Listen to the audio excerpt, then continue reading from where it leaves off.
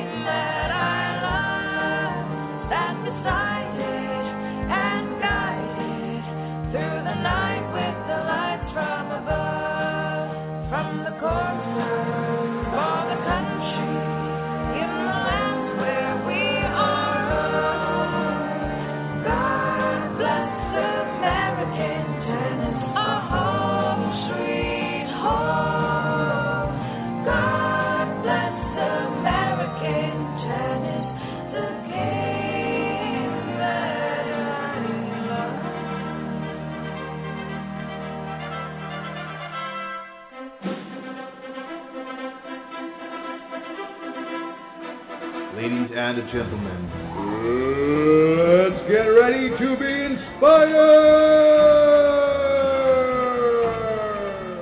Introducing in the red corner, American Tennis! And introducing in the blue corner, your host for American Tennis, Mr. Chuck Kriese!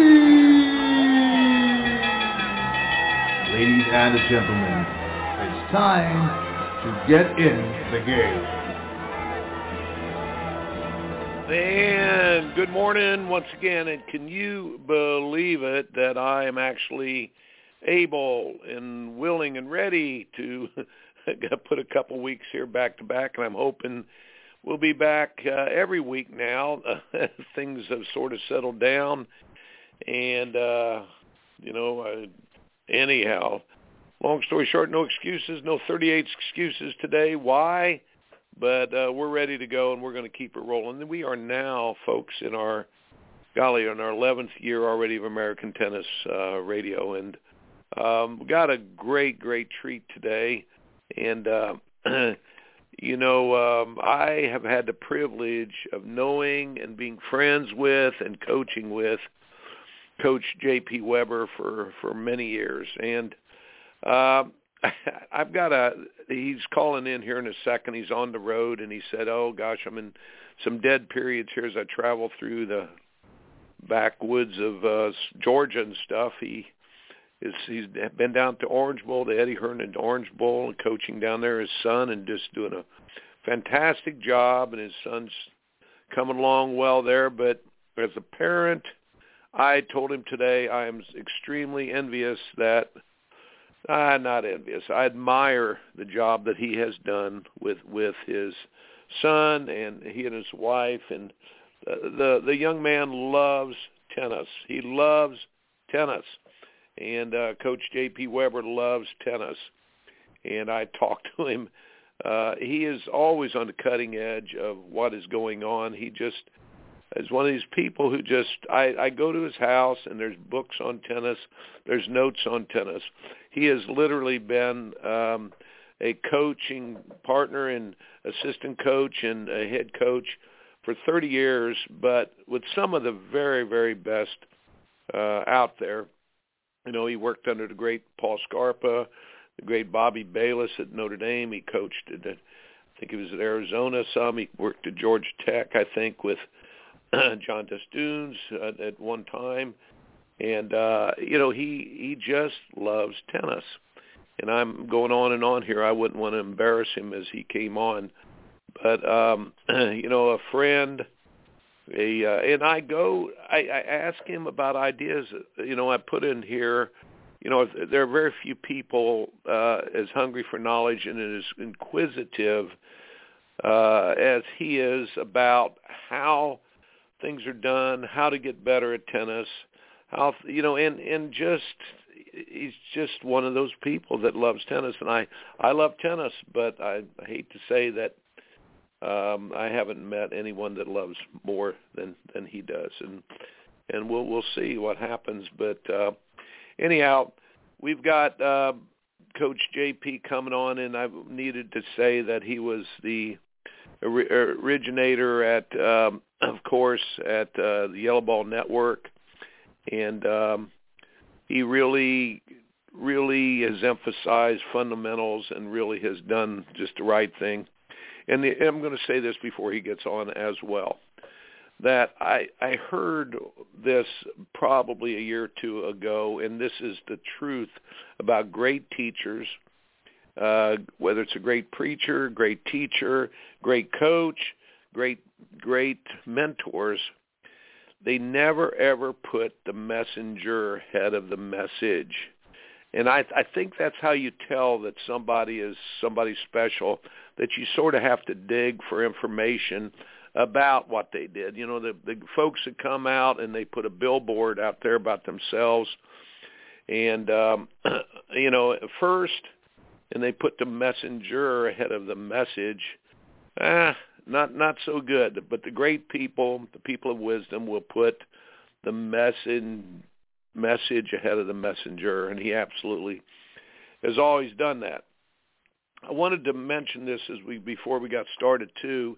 There's a book out there, and all of you, if your parents or I talked to a couple parents last night. Actually, I had one parent called me. I felt like $1 million after he had a young boy call me, had just done really, really well at one of the Little Mo events, and you know, the parent called me and let me share and talk to the young man again, and 12 or 13 years old, and I just there's nothing better than that. And you know, and I've got purpose in talking to y'all like this, because the thing is about our sport is that the fame blows away, just vaporizes and blows away quickly. I'm not going to say what I usually say about how fast it passes, but it just goes away, you know, the popularity on that. But the learning that takes place in the sport of tennis is just, it's unbelievable. What it teaches everything. It teaches our youngsters about honesty. It teaches them about hard work. It teaches them about sportsmanship. I've got a lot of sayings here that I might go into. A fella called me and he said, "Hey, how about doing those sayings that you have?" You know, but I got one that the great Tut Bartson of TCU told me one time, and actually in my my book Coaching Tennis, which I'm very proud to say, third best-selling coaching tennis book out there. It's called Coaching Tennis, Chuck Kriese, Masters Press, and actually McGraw-Hill, I think, carries it now. But anyhow, long and the short of it, he said, you never bring shame on the game or your family name is sort of the saying that I've said. But genuinely, Tut Bartson was such a gentleman and a fantastic player. I think he was 15-0 or maybe better than that in Davis Cup when he played, but then he was a great coach at TCU. Absolutely.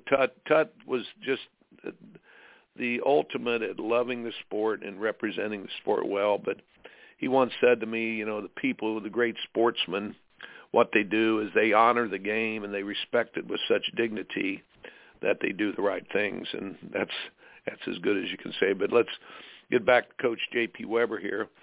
You know, I wanted to, again, I'm hoping he'll come on here. But one time there was a player that I had years ago, Robert Davis. He's been in Asia for years now. For 25 or 30 years he's traveled, you know, on the pro tour, and he's got a book out right now that's fantastic, Robert Davis, and it's basically stories and guidance and messages from the pro tour. It's a great book. Look up Robert Davis book, and I'll get a copy of it here, I think, and give you more details. But he's on the pro tour. But he said to me one time, he said, you know, the thing about Dennis Van der Meer is down here. He said, you know, he's been said to be the greatest coach that ever lived, because back years and years ago, folks, I used to read World Tennis Magazine. It would come out whether it was once a month or twice a month or whatever. But Dennis Vandermeer always had articles in there about how to do things. And, of course, we didn't have the Internet. We didn't have much on TV. We had to just scrap and try to find things out about tennis. Well, of course, Dennis Vandermeer was rated as the greatest coach there was. And Robert Davis said to me one time, he said, look, he's not just one of the greatest coaches, but I think he's the best student of the game that I've ever seen. He is always looking for new ways of doing things, and the hunger of an inquisitive mind that he has is really, really something. So our program today, of course, we Coach J.P. Weber, the parent, the coach, the player, and the inquisitiveness, the hunger of an inquisitive mind. I've said this before on the program many times, but folks, it was 1980. 1980. Let's see, that's 42 years ago. And I'm a young coach, and I'm in New York City at the National Teachers Conference put on by the USTA. And I'm there, and I went into a packed room and sat in the back where the great Clarence Mabry. Clarence Mabry was the coach at Trinity University. And most people don't realize their team was top 10 in the United States or better. Might have been top 5 from 1955 to 75. They were the gold standard. Of course, they won the national championship in 1972. The great Dick Stockton was the NCAA champion, but they had Brian Gottfried on that team. I think Bob McKinley, Paul Gherkin. I'm trying to think of the other guys, but my golly, they were the gold standard. And Clarence Mabry's given a talk, and of course I'm new into college coaching. I've been in it, folks, for about 4 or 5 years, and I go, holy cow, and I go in there and I'm just hanging on every word he says and taking my notes. And I'll say this too, this was very influential in a lot of the things I did. I've always remembered these words. And I already mentioned that Daniel Coyle's book, The Talent Code, is something you need to get as a parent. You need to get this because it talks in the first chapter about the hunger of an inquisitive mind, about our youngsters do not learn and they do not grow if they do not have the curiosity to chase down the answers. And I'm not going to get sidetracked here, but they have a quote in there, a statement they make is that in our country, in the United States of America, we often make the mistake of bringing our youngsters answers very much like a waiter in a restaurant brings people food. And, of course, you know what happens. If you bring eagles food and put it on the sidewalk all the time and you just let them graze without hunting for it, they can quickly start acting like pigeons. But once people have not had to work in hunger and search out the answers, we make eagles into pigeons, but do you think you could ever make pigeons into eagles? I don't think so.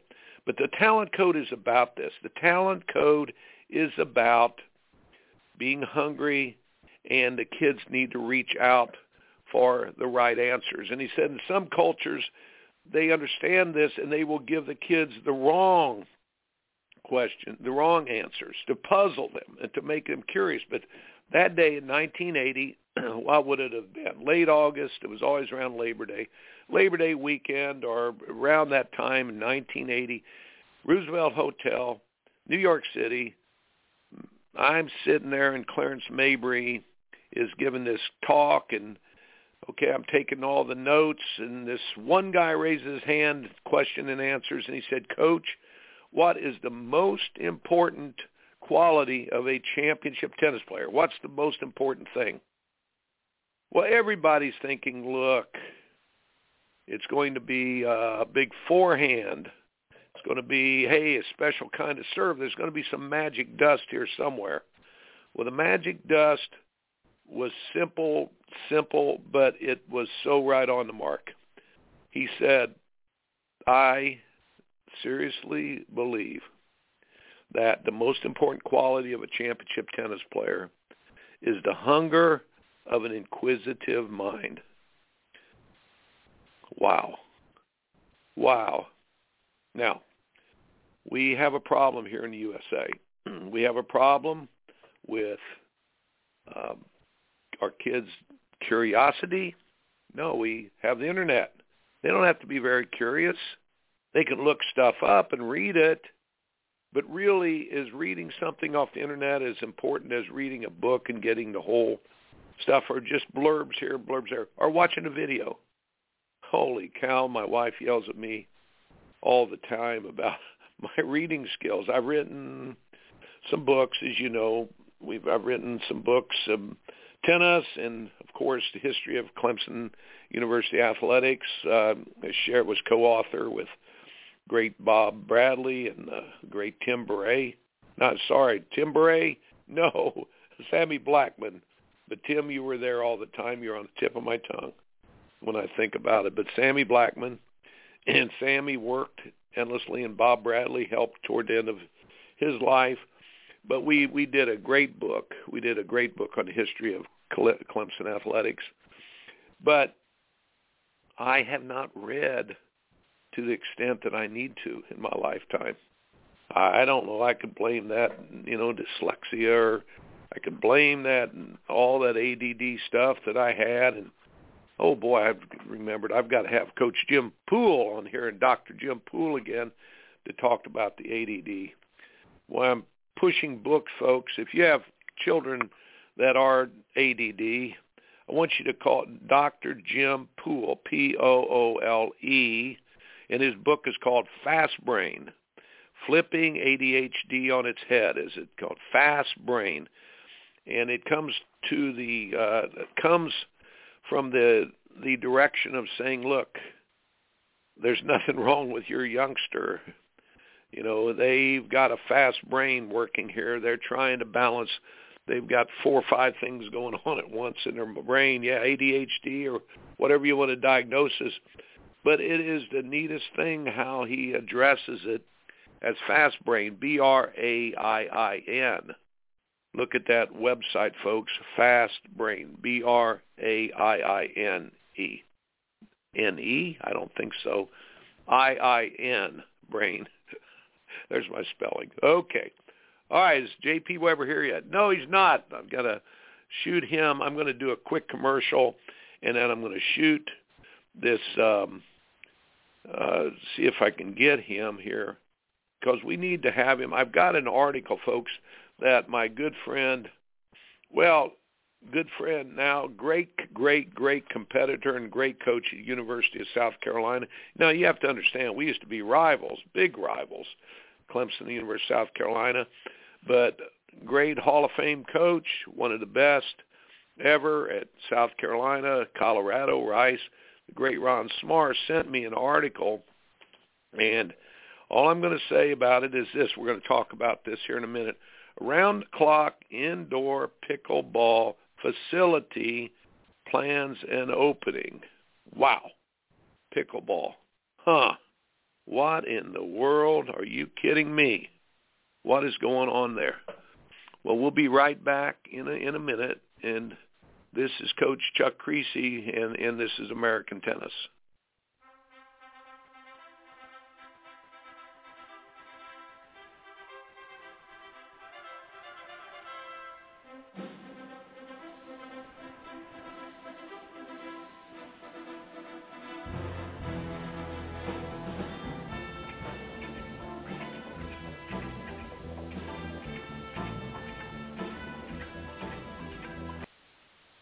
Hi, this is Coach Chuck Kriese, and I wanted to remind you that my book, Coaching Tennis, is still on the market, and it has been rated as the 3rd top tennis coaching book of all time.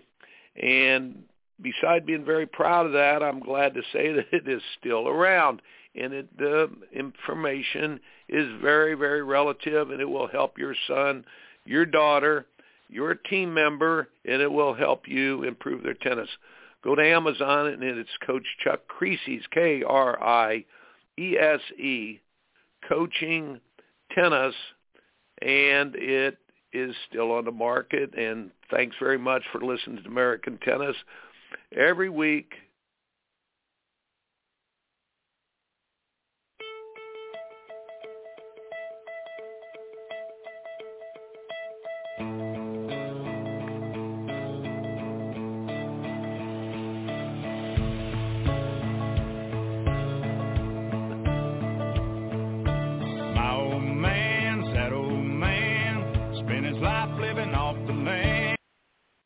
Hi, and welcome back. This is Coach Chuck Kriese, American Tennis. And Coach J.P. Weber has been blocked out. He must be traveling down through South Georgia here, so he's not been able to call in yet.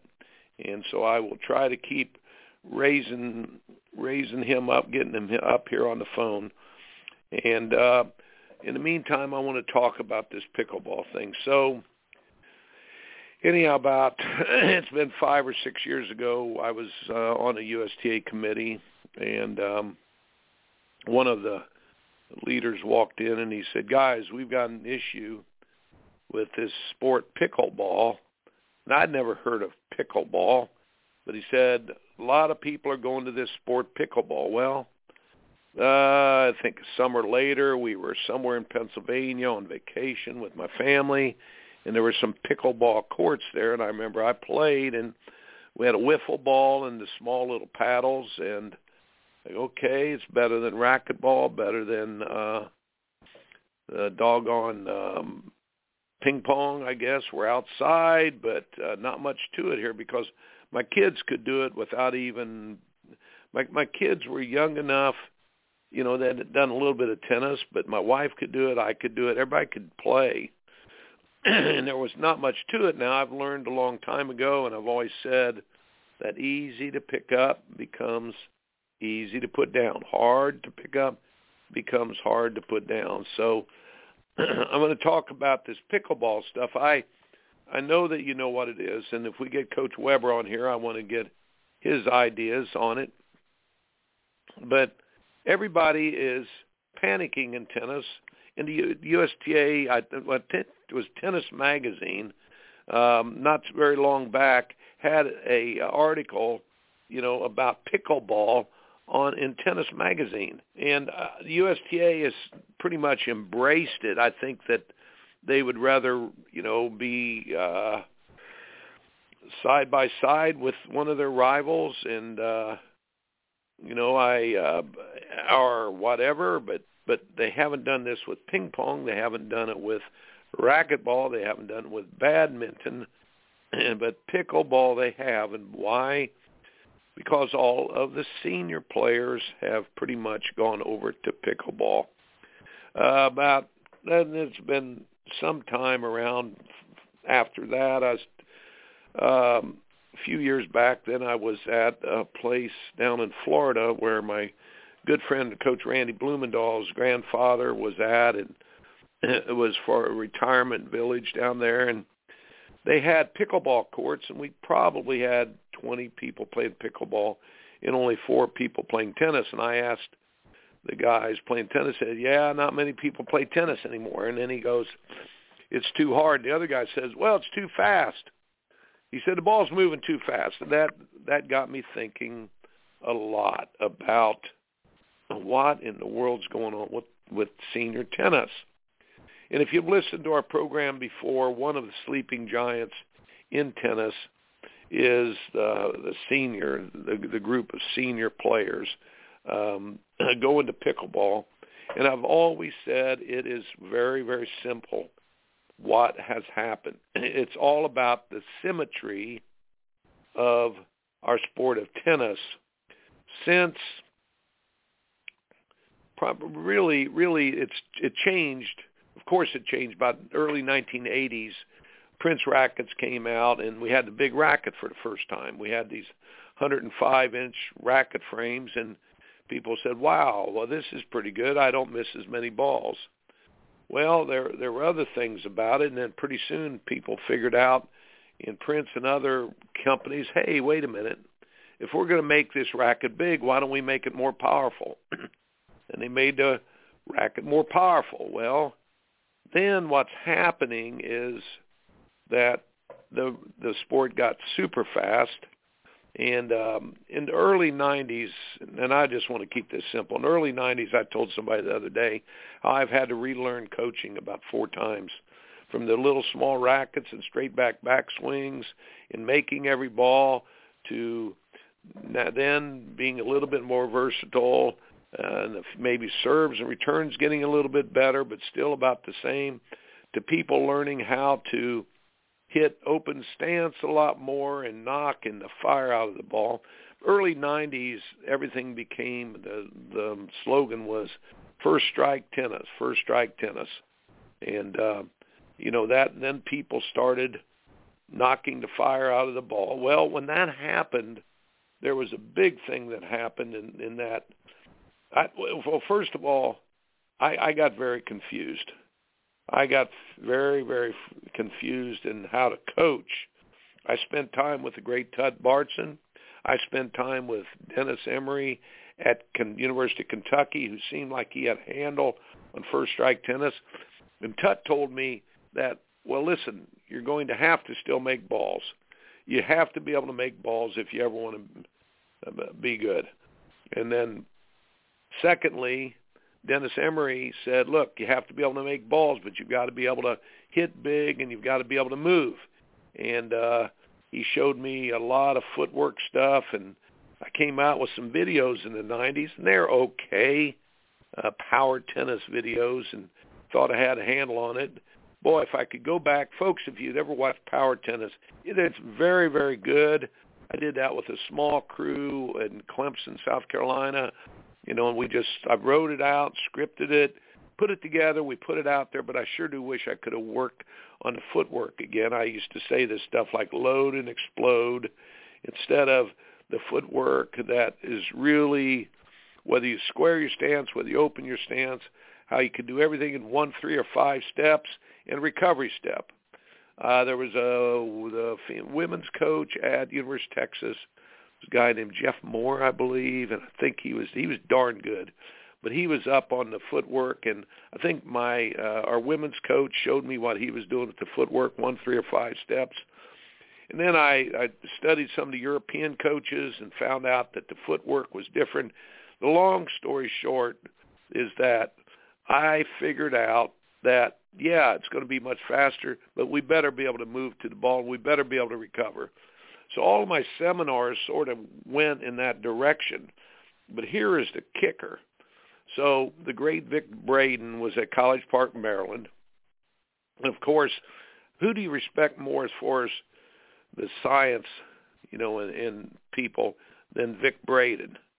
And he was the genius that did things and studied the technology, studied all of the science and everything. And I got to spend a week at Coda de Casa in California one time with the Junior Davis Cup team when I was coaching Junior Davis Cup for the U.S. some years ago, and I got to see his genius and how he went about things.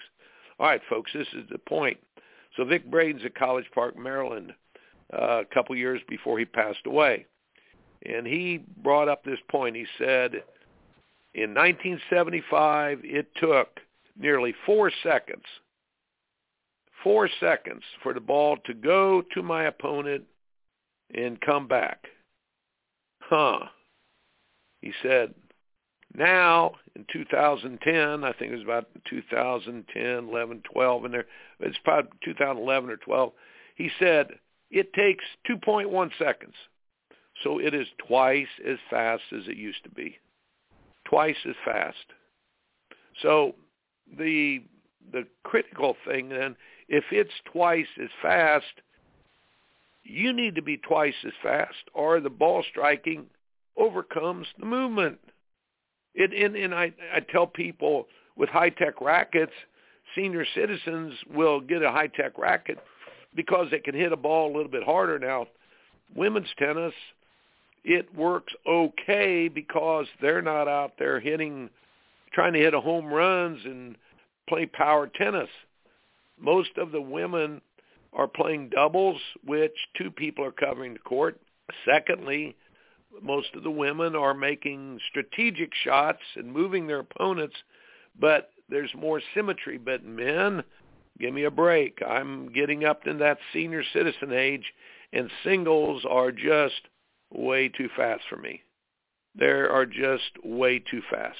And so I don't play singles. I can play doubles. No, I'll tell you, I can play my daughter in tennis. I do what we call Emerson drills, named after the great Roy Emerson. You all know, I always ask my players, who was the champion, most Grand Slams ever in history before Sampras, and it was the great Roy Emerson. And I think he 14 Grand Slam championships.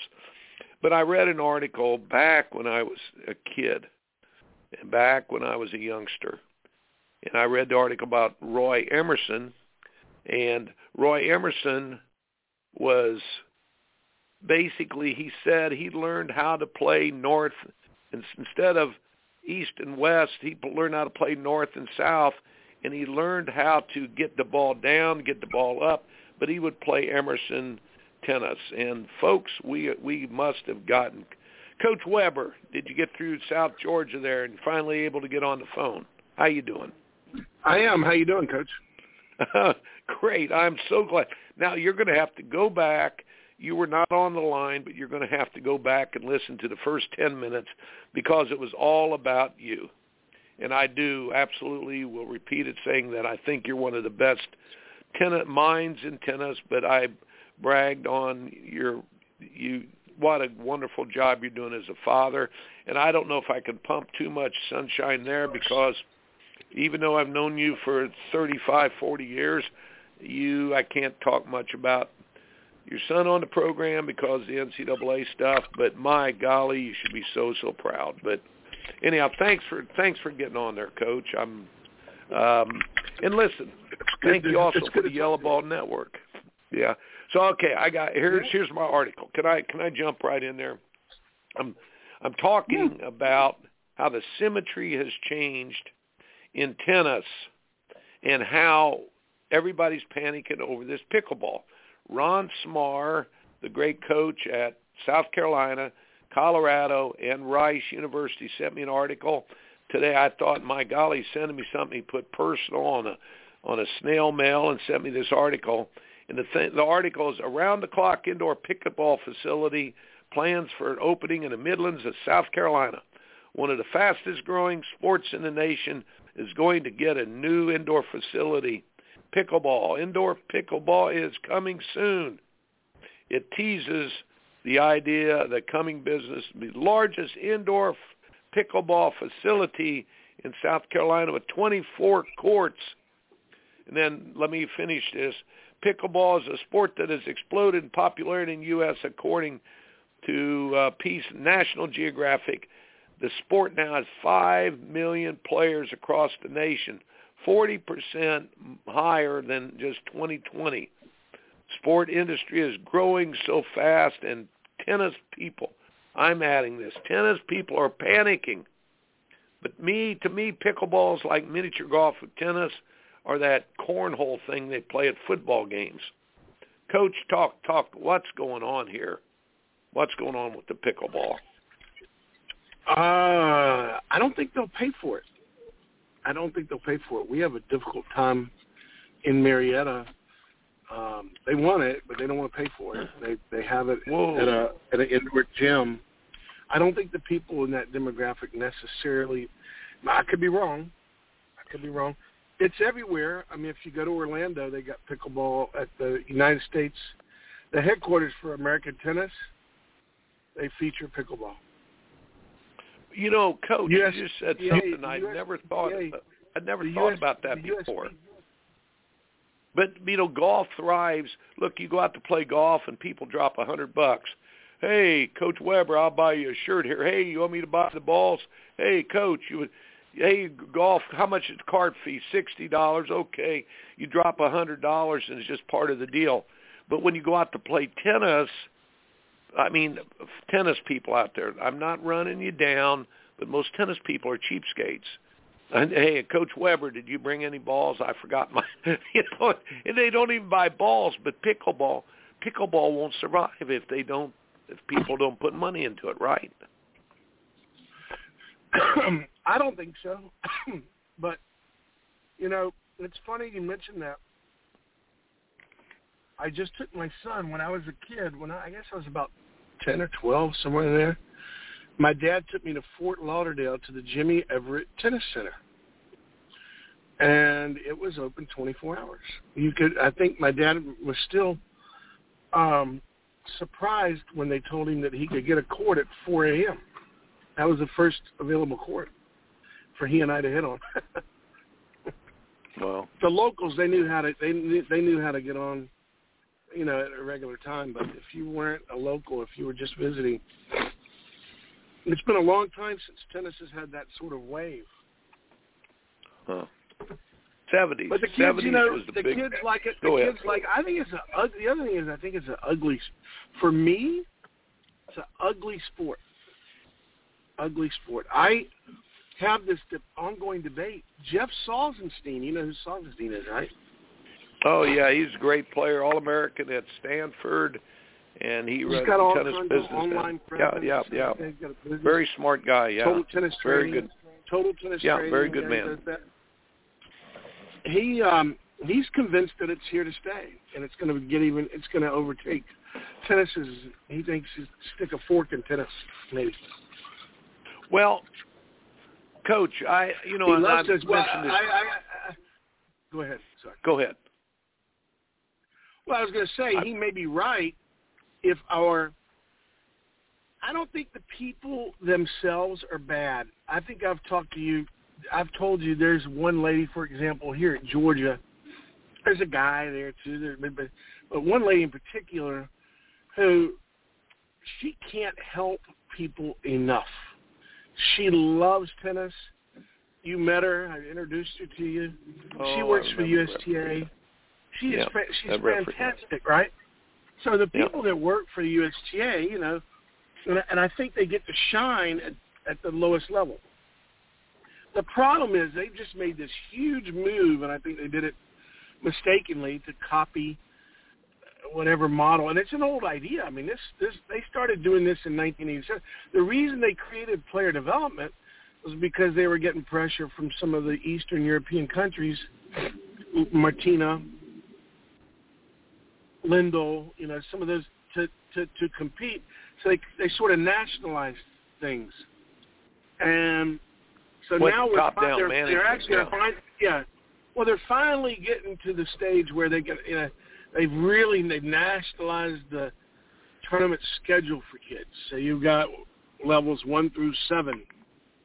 And, well, explain that real quick to parents who have kids out there playing tennis, because I've been in tennis 53 years and I have a hard time figuring out they go to your website on the cell phone.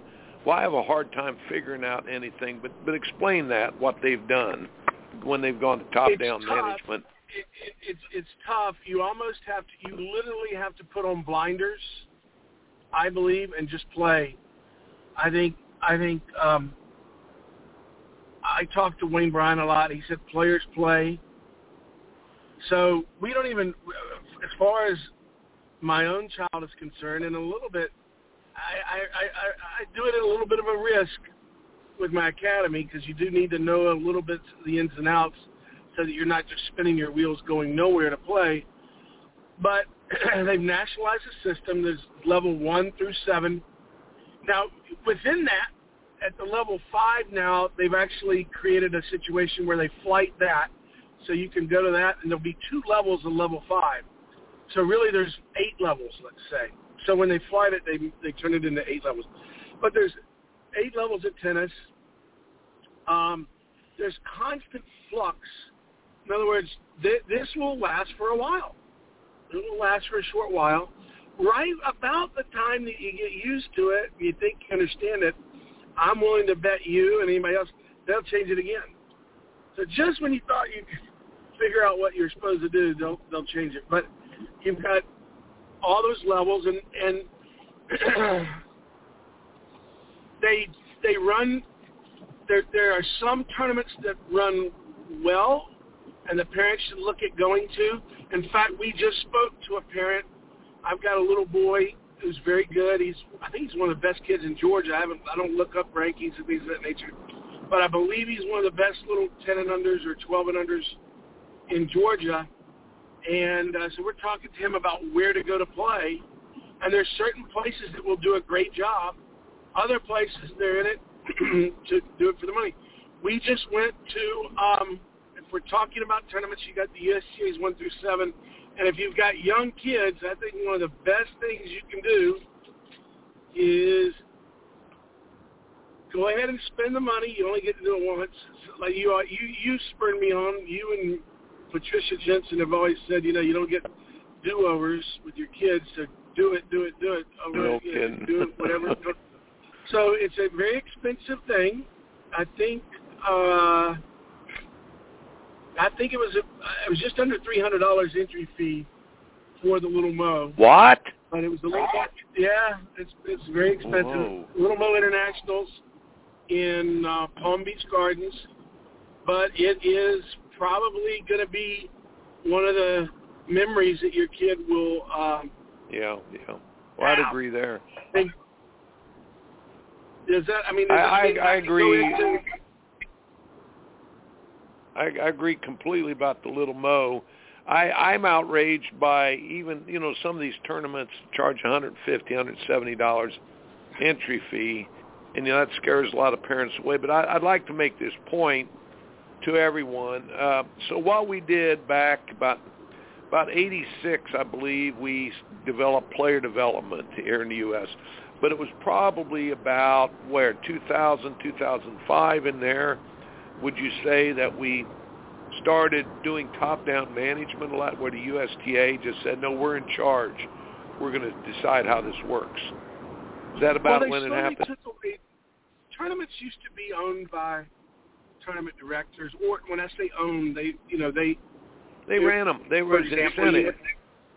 The Easter Bowl, it was run by Sheena Hamilton, and you had the Orange Bowl was, I believe, originally run, and it may still be by the Orange Bowl Association, but a lot of times Don Dickinson had the Copper Bowl. There were a lot of tournaments that were run by individuals, and like you said, Cracker Land. Yeah, right. The Cracker Land was because big. It was run by those people. It was run by those people. A lot of times there was no control over it. It's very funny right now.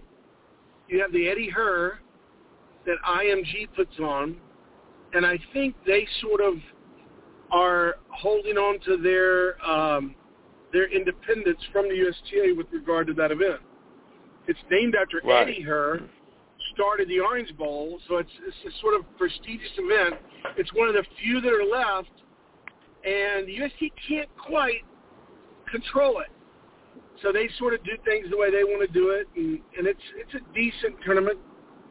But like you said, around 2006, they slowly started taking control, especially at the national level, maybe even before that, of the bigger events. And they were very careful who they gave them to and things of that nature. But usually when I say careful giving it to, it was usually, to curry favor with this guy or that guy. It wasn't. I was on a couple of those. Listen, I was on the committee about 2010, 11. It was disgusting how they would get on the line with USTA officials, and the USTA official basically said, all right, you've got 13 minutes to explain why we should have the tournament at your place. What? I wanted to smack the guy. I go, what were you thinking? What are you thinking there? Are you kidding me? And so what happened, and I'm so frustrated, I bring this up most programs now. We had a tournament in South Carolina for 65 years. Belton, if you ask kids, JP, if they would rather be number one in the state of South Carolina or win Belton, they'd say win Belton. And I think you had the Peach State, right? The Peach State tournament? Sure. Was that? Now, is the Peach State, what's the Peach State called now? Level 2, blue group, red group? I mean, what's it called now? Or do they have it? Well, the guy still has it. It's a meaningless tournament now. But it's a meaningless tournament. Yeah, Belton, they let them keep it. But they said, no. It's meaningless. You're a level 4 group. You can run the tournament. Well, the kids don't go.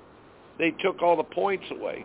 So when we went to this point system, top-down management, it's disgusting. All right, let me tell you one more thing. So this last weekend, I went to a tournament up in Florence, South Carolina. All right, nice run tournament, whatever. But there's no draw sheets up. No draw sheets. Now, every time I've been to a tournament at Laurel Park, where your academy is, Laurel Park, Marietta, Georgia, folks, the best run tournaments I have seen in 15 years. There is hospitality there. The draw sheets have been put up where kids can really go gather around the draw sheets and say, oh, wait a minute, so-and-so's name is in red. I get to play a seeded player in the second round. Wait a minute, here's Joe down here. Oh, wow. And the kids all get there, and they would gather around the draw sheet. Now, at Kalamazoo, they had always done that, and I asked the guy who directs it up there, now, are you going to keep the draw sheets going? And they were thinking about not having draw sheets up there, and I said, are you kidding me? It's so sterile without draw sheets. But bottom line is you've got to understand that, folks, that the government tells people how to do something, basically you're functional when it's top-down, whether it's the drivers, the where you go to get your license, or whether it's the post office, whether it's a government building, it's all just top-down management. We need bottom-up incentives. What you say, Coach Weber? Okay. Yes. So on the draw sheets thing, the Kalamazoo still has the big draw sheets up.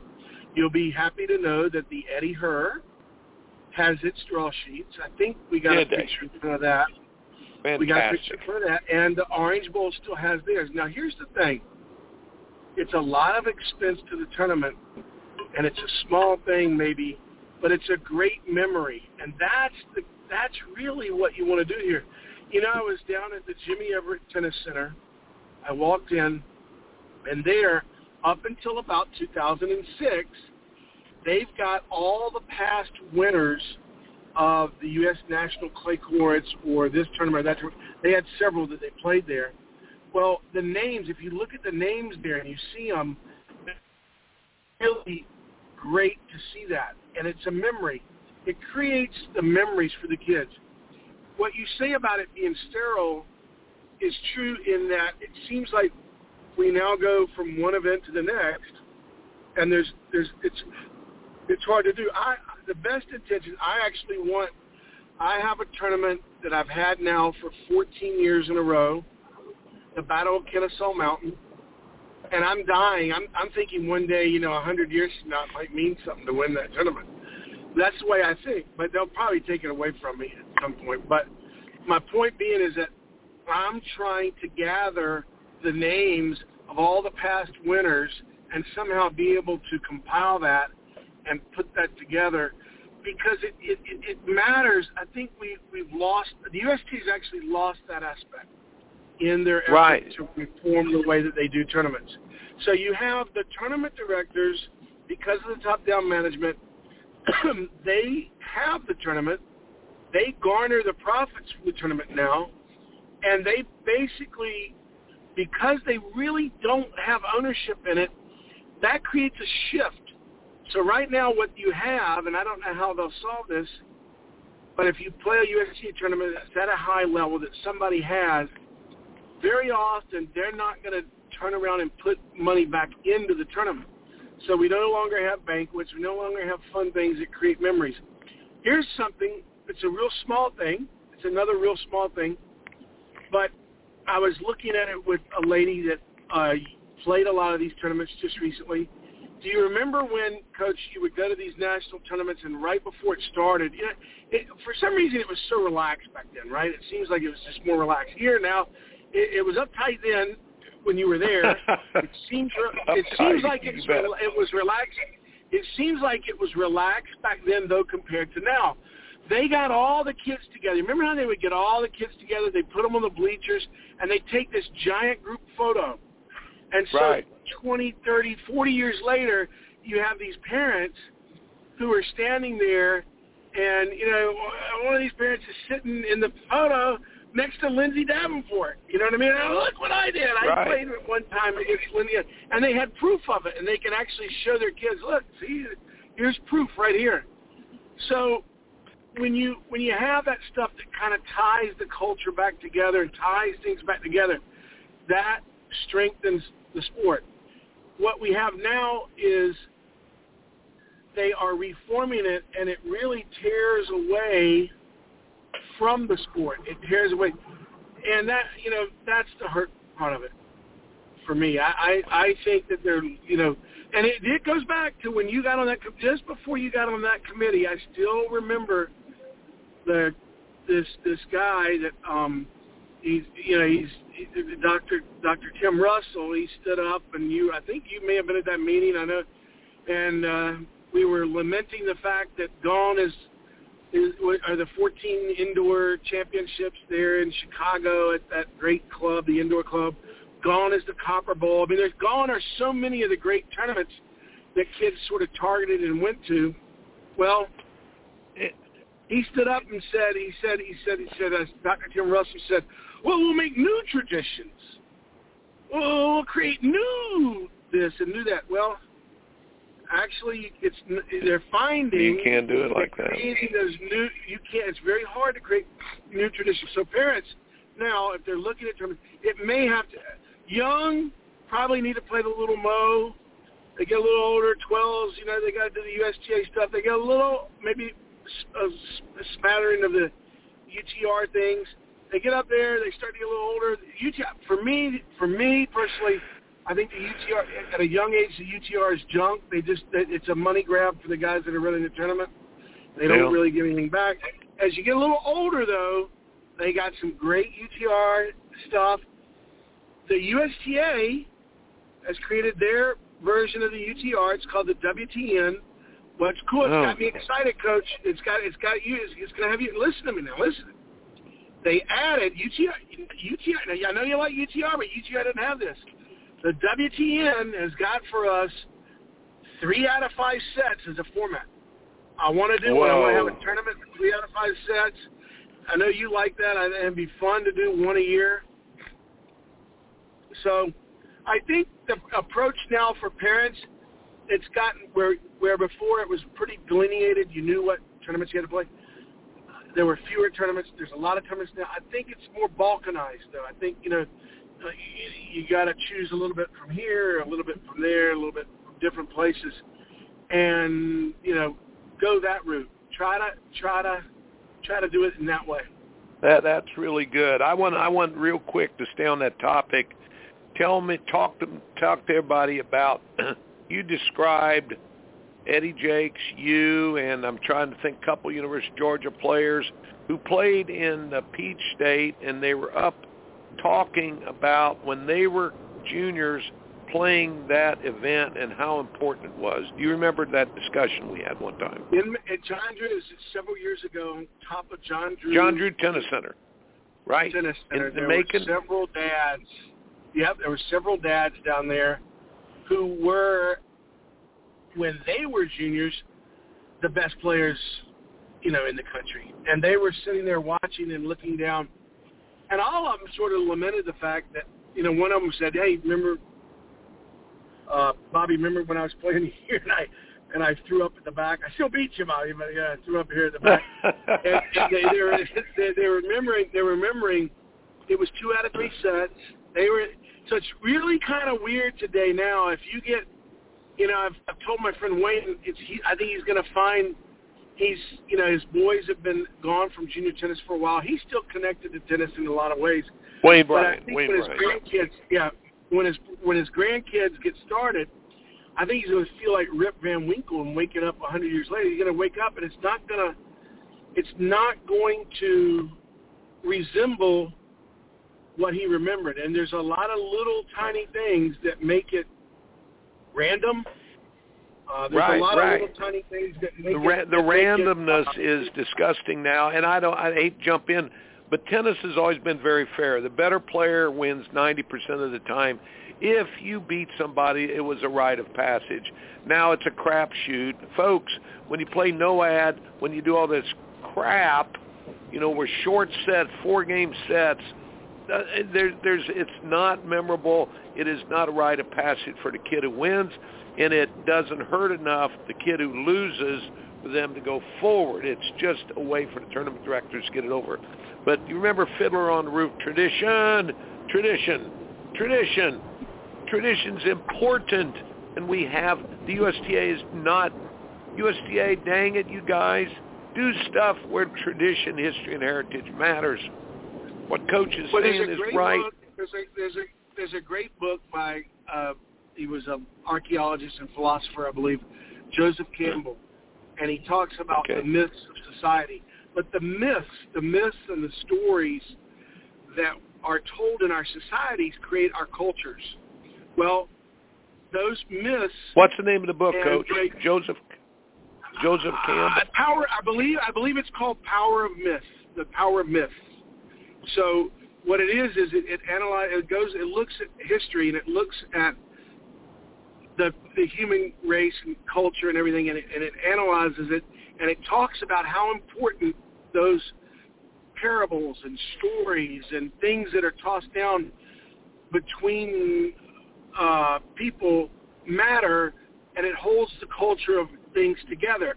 So when we look at tennis and we look at dismantling everything and starting over, you're starting over with, there will be 100 years from now, or 75, maybe give it, 75. There will be, my son will be sitting, they'll be playing 2-game sets, no ad, and my son will be looking back, they're 4-game sets, So there will at a certain time be,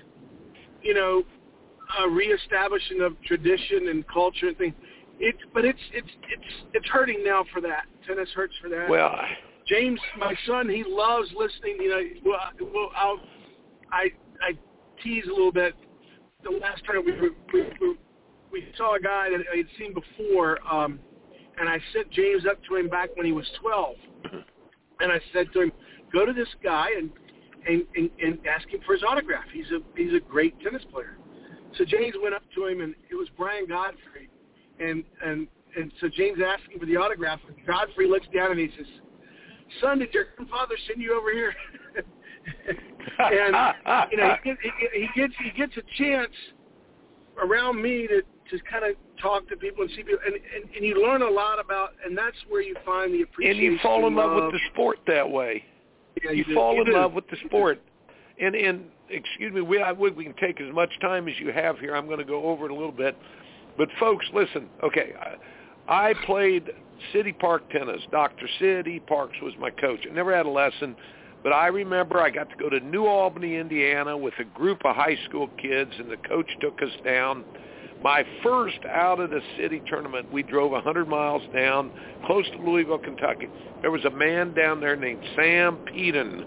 God bless him, and he had a son, Sam Jr., that was one of my rivals and people we played against. But I do not remember at all how I did or how I didn't do. I don't remember anything, but I remember Mr. Peden. We had free picnic lunches. Guess what? All of the contestants that didn't have hotel rooms, he had this armory where they had army cots, and we all stayed on army cots with all of the kids in the tournament, all right? And then I remember after I was eliminated, I wanted to stay and watch those guys that were really, really good. And I remember the event so well, and I fell in love with tennis to that point then. But it was the history and the heritage and the respect that they all gave. And don't you see, folks, USTA, don't you see what you're doing? Tim Wilkinson said, kids don't play for points, they play for tournaments of heritage and rivalries. And folks, pickleball, I mean, my golly, here I want to make a quick point. JP, anybody that lives in Russia or the Soviet, former Soviet Union, how much do you think is taught about the Tsar and the former, before communism started ruling everything? Do you think there's any history and heritage taught in the schools about the czar and his... None. I don't know how they do it. No, none. I would assume not. They don't. It's all about what happened, after the Bolshevik, I don't know my history well enough, but after they took or killed the czar and all the family and everything. There's no history at all. We have to preserve our history, though. And in tennis, when you go to that factory they have down there, somebody told me it looked like a hospital, big white hospital, or it looked like the Death Star on daggone Star Wars. I don't care what it looks like on the outside. On the inside, come on, guys, make it warm. We need history and heritage there. There's no connection for our kids. We don't want to be factory making and cookie cutter making our children. Holy cow! I'm willing to bet you it's either going to be a place where you do not have pickleball or paddleball 100 years from now, or it's not the USGA's Center for Tennis in the U.S. Something's got to change there. They don't need to be promoted. For me, and for the people that love tennis, they don't need to be promoting that there. No. They need to be using their money. Okay, they had a corporate center up there, and I don't know if the White Plains Corporate Center still has a thing, but they felt like they had to have a training center. I think up in Canada, I heard they do by province, like each state, we would have a training center where South Carolina kids would try to get our South Carolina kids as good as we could. We could take on the Georgia kids, and you'd have a little bit of bottom-up growth and bottom-up energy instead of the top-down management. Folks, top-down management, it's called socialism. Don't you understand? Folks, socialism, it has never worked. It will not work in the United States of America. And anything we do, if you have government-controlled, top-down management, it will cripple initiative. Rules, Coach Weber, rules never keep bad people from breaking rules. It only stimulates levels of deviance unless people buy into the culture. We have to have our kids buy into the culture and play tennis because they love the game. They love the sport of tennis. I love your son. Many of the people. Go, Coach. Well, what happens is this. Many of the people, because of the top-down management, many of the people who are making the decisions, very often they didn't play competitive junior tennis. I think they're marketing people, to tell you the truth. I think they're marketing. They played USGA. A lot of them are marketing. And the same guy, look, if you think about it, now you and I will disagree forever on this, but I believe that the NCAA should be played in Athens. You got the Hall of Fame. No. Look. Coach, I coach at Clemson 70 miles away, and I used to go down there and tell them it's not the Georgia Open here. Let's make things fair. But I would rather have it at Athens because the history, the passion, the local involvement, rather than such a sterile presentation. It's disgusting how sterilized we've made it. But that's been destroyed. And guess whose name comes up again when you look at that? Dr. Tim Russell. No. Let's not bring it up. Okay. Why not?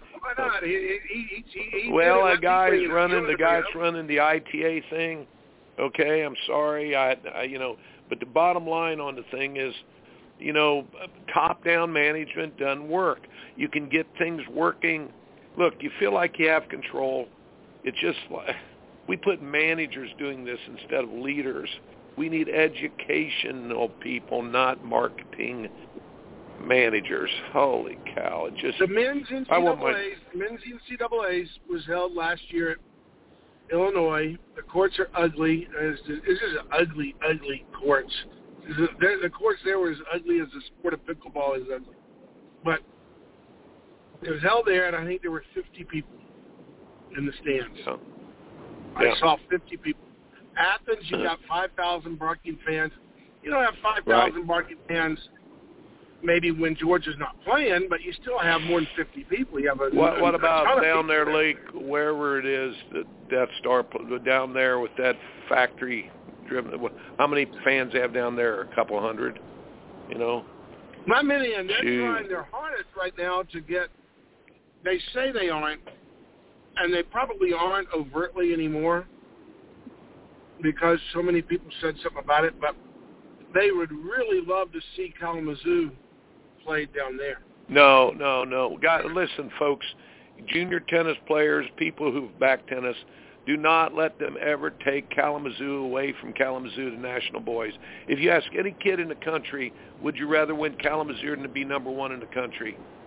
They want to win Kalamazoo.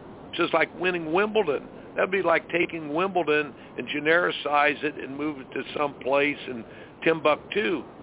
You know, you don't.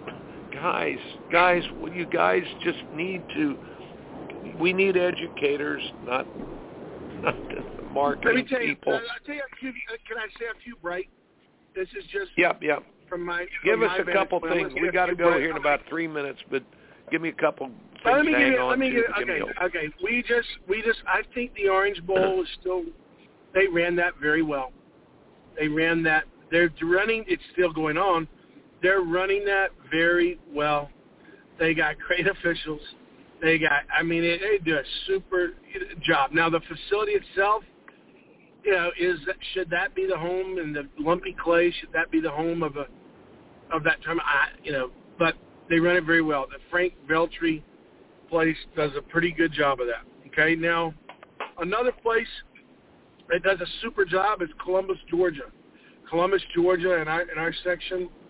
Another place that pops up in my head right away, Mobile is run. Mobile, when you look at around the country, if you look at places, Mobile is super. I'm going to tell you another place is the Huntsville Athletic Club in Scott Novak, but the Huntsville Athletic Club in Alabama, they run the girls 16s, and they do a super job. Let me think if I can think of a few other places.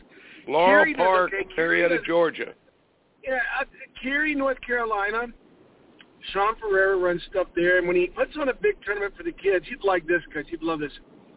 It's a big facility, and they've got bridges that go over the little stream there, and you go to your court. In the morning, I don't think he does the national anthem. He may or may not, but after that, as the court assignments go up and he sends them out, he plays on big loudspeakers throughout the facility, Rocky. So if you can imagine, that's great. These little guys are going out to the court and they're hearing Rocky. I mean, it's really good. That's a good place. There are places that still will really try to do a good job for the kids, but it's not many. It's not many, and so. And the reason I feel like that's important is because I believe that's what it creates the stories, it creates the myths, and it creates the memories for the kids that that's what makes the kids play. That's what keeps them going. That's what makes them enjoy the sport. Hey, there's something that's going on right now. If you haven't done it, Coach, go online, look it up. It's called the Battle of Boca. It's done at Rick Macy's place. He holds a professional tennis tournament every weekend of the year. He gets big. I mean, he gives out those shoes. He does. I mean, you would not believe he's got the big check. You know, he hands him a check. He's got $1,200 check, and it's a 6-foot by 4-foot check, and it's just it's an amazing effort that he's doing. I know that's got to cost. He leases a public facility, but I'll bet you he's put in on his own $500,000 probably to the place. Rick Macy, look, Rick has always been a giver. He's out there, but he puts the work he does out there, and he helps people so much. I've always been impressed he loves the sport of tennis. He loves working with youngsters. I need one more thing here, Coach. First of all, you have to go back and listen. I pumped a lot of sunshine your way, but I meant every word of it, folks. Coach J.P. Weber, if you pick up on it, there's few people that know as much about tennis, who love tennis as much, who do a better job coaching. Go to one of his tournaments at Laurel Park in Marietta, Georgia. Go see his, I can't be promoting your academy, I guess I'm not supposed to, but my golly, you do a heck of a job with youngsters, and I'm proud to call myself your friend and a fellow coach, I know, but we've got to protect the history and the heritage of our game. Folks, the books, we mentioned the Talent Code, you must read that. What was the name of the book you brought up, Coach, about myths? It was written by a guy named Joseph Campbell. It's called The Power of Myth, and basically it just talks about how you can hold your culture together and you can have a strong culture if you don't destroy the myths and the storytelling, history and the heritage, and the traditions. No, history and heritage. We've got, in the United States of America, we got to protect our history and heritage, as do every place in the country. And look, we've got great people that work at the USTA, but the whole idea of bureaucracies and top-down management, that has to go away. I liked it better when we empowered grassroots programs. Coach, yeah. In the history of tennis, history no and the heritage.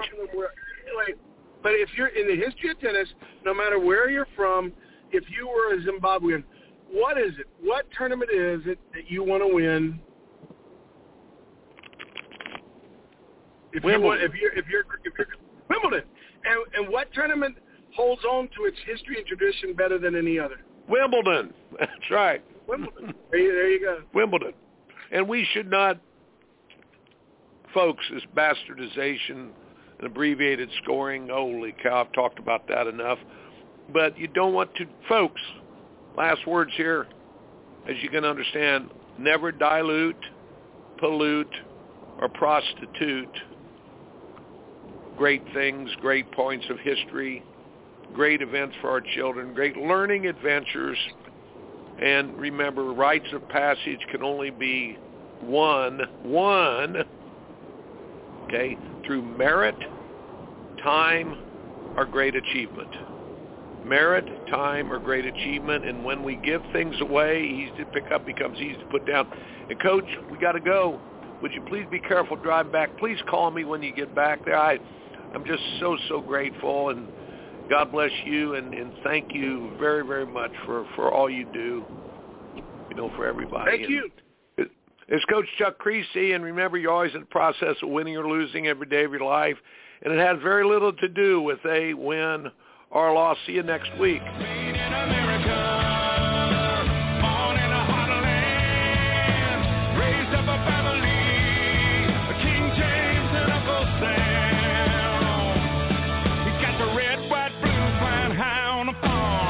Semper Fi tattooed on his left arm. Spent a little more in the store for a tag. In the back it says USA.